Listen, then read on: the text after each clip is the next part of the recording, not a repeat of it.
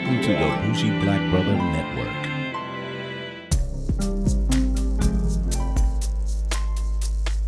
Good evening and welcome to Fade to Black Cinema. I'm Michael, your Bougie Black Brother, and I'm here for my weekly movie review. And the one I really wanted to talk about was this multi-award-winning movie called Roma by Alfonso Cuarón, the Mexican director that did all types of movies that was either won or actually in the making of. So he did Children of Men that was nominated, and then he did Gravity that was won. But Roma is I really enjoyed because this one was it was released in the theaters, and then it actually went to Netflix. So Netflix picked it up and it started winning awards everywhere, and I think it has 10 nominations for Oscars. He won all types of awards. I think Golden Globes. He won the BAFTA, even some African American foreign film awards. So this is just amazing. So what is Roma? Roma, on the surface, it's a year in the life of a middle-class family's maid in Mexico City in the early 1970s. That sounds simple. So that was one of the reasons why at first I was kind of like, let's see what Alfonso Cuarón will do, because he's just a great emotional director, and I enjoy the way he cinematically does things. So this is back in the 1970s. It's black and white. And then as I read a little further, I found out this was almost autobiographical. This was about the maid that helped raise him, and the differences within the movie is in the eyes of the maid named Cleo. And she was amazing. She wasn't nominated in a lot of other awards, but she was nominated in some of them as well. You know, you got the big time regulars that gets nominated, but she actually got nominated for some. The one named Cleo, I can't even say it right because she's indigenous to the area. So, you know, like the Aztecs and the indigenous Mexicans down in that area. She has that beautiful look. But this was in black and white. So it just shows the features of the women. And the biggest issue there was the lead characters were the women, the actual maid, the other servants, and his mother, who was taking care of the boys. I think it was 3 boys and 1 little girl, and a father that was a doctor.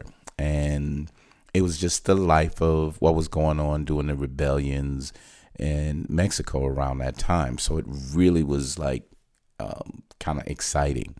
But when you look at it, and this is where I like to look at the movie in just the scope and the cinematography of it all. It was beautifully done. It was artistically done. And the scope of it in certain scenes was just so amazing. The shadows and the textures that he put the people in, it was just amazing. So the cinematography was just fantastic the way he does. And he normally does a really good job with that.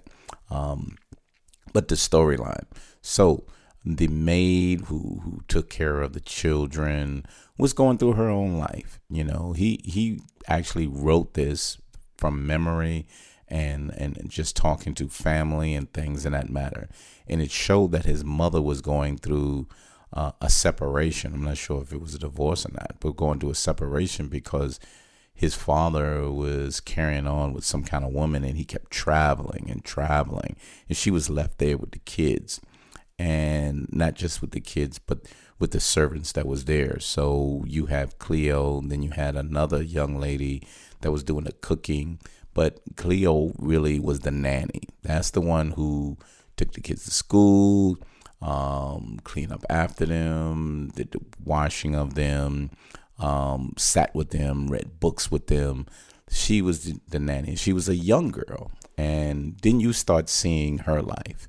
She and her friend will go out with young boys, and they would actually just go see movies, walk around, literally have sex, and you see the rebellious spirit in the young men that was out there, and then you see the conflict with class, and one of the things that really stood out as the story was going on was the class structure. You know, this was the nanny's life, and this was his life with his mother and children. I mean, and his siblings and his father and them. So you saw that difference. And then when Cleo left to be with her family was out in villages that was far away from Mexico City or wherever they were actually in. And you see the rural areas, and then all of them will go to a party where the family was, and then all the nannies and the other servants would be around. And you see the cultural differences and the physical differences of how the Mexicans that were Spaniard came from Spain, and that mixture from there, and then the indigenous people from that area too. You can see the physical differences in their looks, their body shape, and everything from that. So you start seeing that. It's a slow moving movie. So as you see, it's slow moving, but it climaxes to a point when Cleo gets pregnant. And, you know, just like, well, she didn't know what she should do. So she just said, well, I'll just let the young man that I know that I was having sex with, that, you know, I'm having a child. And he was like, oh, great. And then he abandons her. And she was like, oh, no, I'm going to lose my job. So she went to the mother, Sophia, and told her. And she was like, well, she was part of the family, and we need to get you checked out to make sure you're okay. And she would take her to the hospital in Mexico. And you see this area is full of people, just all different types of people. But because the certain class structure was there, she was moved to the front. And she was able to, she knew the other doctors. The mother knew the doctors that was there. So she moved her up to be able to be treated. And you see that because of that privilege of her being with one of the aristocratic the Mexicans that was there in that class, she had the ability to see a doctor and had treatments in different ways. But then you see her whole demeanor was so reserved, but you can tell something was boiling up within her. And as the movie moved along, you saw that there was something that was going to explode emotionally about her. But she tried to keep her demeanor. As she got pregnant, the baby was coming sooner. She went back to her village. Just different things she was going through. She went and tried to find a young man that got her pregnant, and then he was in some kind of group that was against or part of the rebellion that was going on in Mexico as well. So there was like little things that was going on, and at the same time in the household, the mother was like, his mother was like, what's going on with your father? When are you coming back? How come you're not paying these bills?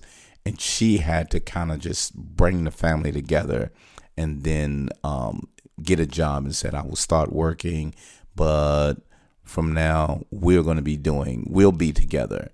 And whatever we do is what we do from there. And you know, it's a dramatic scene at the end that the kids were, I'm not sure if they were or wasn't, but they looked like they was at the ocean, and they would look like they were drowning. And the mother warned them, be careful, don't go too far, because Cleo can't swim. But she goes out into the ocean and save them. And then as she saves them, they all, and you see the actual poster where they all hug each other. It's because the two of the children could have died, and if they would have died, and she went to save them, even though that wasn't her children, but it was her children, because she became part of the family, and the family saw her as part of the family. And it's just a big big emotional period. But I'm not going to tell all the story, but as you get through it, you see where her emotions would just overwhelm her, and she became isolated and really not as upbeat with anything that was going on, and they was trying to make her happy as opposed to her taking care of them, and it was really, really intense and dramatic. But this was a really, really good movie. Really, really good. I really enjoyed it and recommend it. But the only thing I will say is it takes a little bit before you can understand what he wanted to show you. He just didn't want to just show you there's a difference about a maid that he loved. There was a lot of things going on. There were riots in the streets. There were parades and different things going on within the city of Mexico, and the city within Mexico, because Mexico is not a shooter. But it was a very, very good movie and highly recommended. But if I would have rated, I definitely would have rated this like an 8.75 and possibly a 9, because it was really dramatic and I love the look of it. And I love the fact that sometimes things don't work out the way you want, but you make your happiness any way you can. And it showed you that even though a family would go through a lot, and even though a person's not a family, but they are a family if you choose to make them that way. And it was really, really good, really, really good. And it is subtitles, so understand this is a foreign film, but a film that is being nominated not just for foreign film, but for as a regular film. So highly rated, very enjoyable. Alicia couldn't last that long because it was a slow burn, and to pick up to that. But anyway, yeah, I'll have it at 8.75. I say an 8.80. How about that? I'll take it two points down from a 9. But I really enjoyed it. I would like to see it again because there's a level of detail in there that I probably missed. But that's Roma. You can get that on Netflix. It's still there. Really good. You got to have yourself mentally prepared to see this stuff. Fade to Black Cinema. See us every Wednesday. Every Wednesday we're going to be coming up with a couple of more newer movies, or a couple of the Oscar-nominated movies will be coming up as well.